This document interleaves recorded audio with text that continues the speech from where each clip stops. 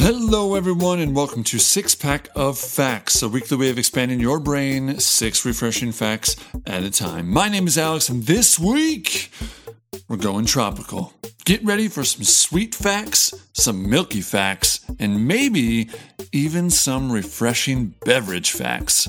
It's time for pineapples and coconuts.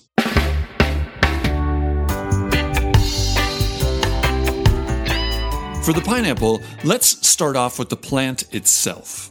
It might only take a couple of minutes to fully chop up a pineapple, but that single fruit can take up to 2 years to fully mature to the point of being grocery ready. During that time, the pineapple grows gorgeous flowers that can range in color from lavender to red. Now, when a pineapple reaches your kitchen, it definitely looks like a single fruit, and of course we refer to it as such. But a pineapple is actually a group of berries that have grown together, also called a collective fruit, or, if you want to get really fancy, the infructescence, the collection of fruit that comes from the inflorescence, the collection of flowers. Chomping into that sweet, sweet pineapple flesh is one of life's little joys, but that joy can bite back a little bit.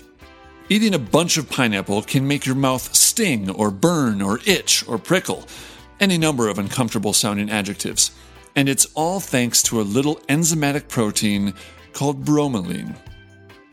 There are tons of types of enzymes, but bromelain falls into a category called protease. A protease enzyme breaks apart other proteins by slicing right through their amino acid chains. Unfortunately for our poor tongues, while we're eating pineapple at least, our mouths are full of protective mucus that contains a lot of proteins. The bromelain breaks down those protective proteins, exposing our mouths to the vicious acidity of the fruit. But never fear, there's a way to fight back against the slice and dice of the bromelain: heat. Grilling and baking both render the bromelain ineffective through a process called denaturation. Heat breaks down the specific and purposeful structure of the protein into a shapeless lump of amino acids. In that form, they can't break down the protective proteins in our mouths. Inhaling an entire pineapple in its fresh state is common, right? But one of the most famous desserts made with the tropical fruit is pineapple upside-down cake. The origin of the cake reaches back much further than the 1920s, when the confection's name started to pop up in cookbooks. Before the advent of reliable ovens, cast iron skillets were used to cook cakes. For an extra sweet treat, bakers would line the bottom of the skillet with fruit before pouring in the batter and, after it was fully baked, flipping it over to reveal what was then the fruity top. But pineapple wasn't in the picture yet, as the canning of the fruit hadn't been adequately perfected for transportation. Fruits like cherries and apples were more commonly used instead. But when Jim Dole and his canning business burst onto the scene, that changed. In 1925, the Hawaiian Pineapple Company, now Dole Company, sponsored a contest calling for pineapple recipes. Apparently, 2,500 out of 60,000 recipes were for pineapple upside-down cake, and the Hawaiian Pineapple Company jumped on that popularity wave by releasing an ad highlighting the recipe. Bada bing, bada pineapple, the pineapple upside-down cake boomed. From the acidic prickliness of pineapples to nature's favorite bludgeoning tool, let's talk coconuts.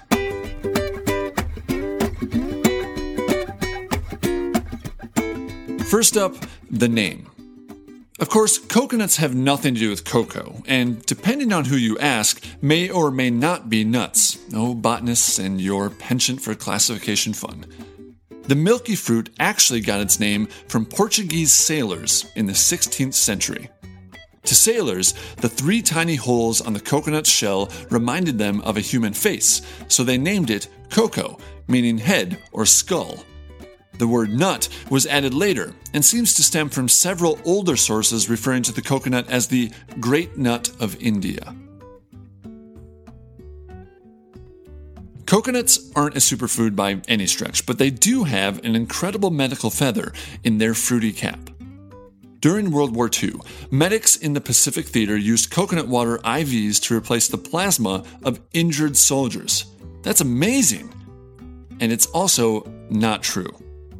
Do a quick search for coconut facts or coconut stories, and you'll come across plenty of claims of coconut water being almost identical to plasma. Now, there has been one documented case of a man receiving coconut water for a medical emergency in the Solomon Islands, but that's just one person, and doctors have plenty to say about the risks of the procedure. Coconut water isn't suitable for IV rehydration because it doesn't contain enough sodium to stay in the bloodstream. It also could cause elevated levels of potassium and calcium, which could lead to severe medical issues. So enjoy your coconuts, enjoy your coconut water, just don't stick it in your veins, okay? We'll close out this episode with the combination of our two topics, the milky, sweet, sometimes maligned Piña Colada. It's a simple cocktail, rum, coconut cream, pineapple juice, ice, blend, boom. But its origins are disputed. Ramon Monchito Marrero, a bartender at the Caribe Hilton in San Juan, is often credited with the drink's creation. As the story goes, Marrero was commissioned to create a signature cocktail in 1954, and after spending 3 months developing the concoction, came up with the Piña Colada. Case closed. Except another bartender at the Caribe Hilton named Ricard Garcia claims he was the one who invented the blend during that same year.